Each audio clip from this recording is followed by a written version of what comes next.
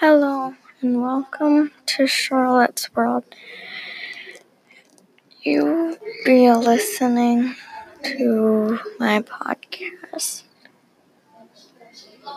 and hopefully learn something about how my family came to Minnesota.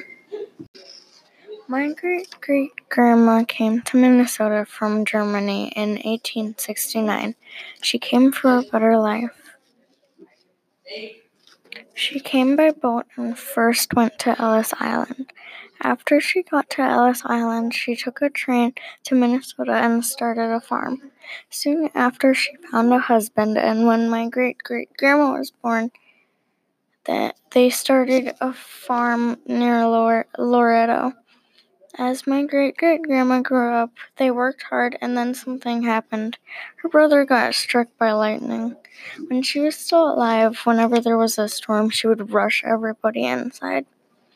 When my great-great-grandma grew up, she had her own kids, and my great-grandma was born.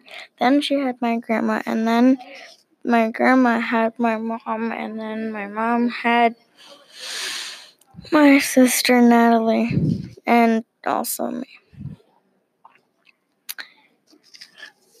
Thank you for listening to my podcast. Hope you like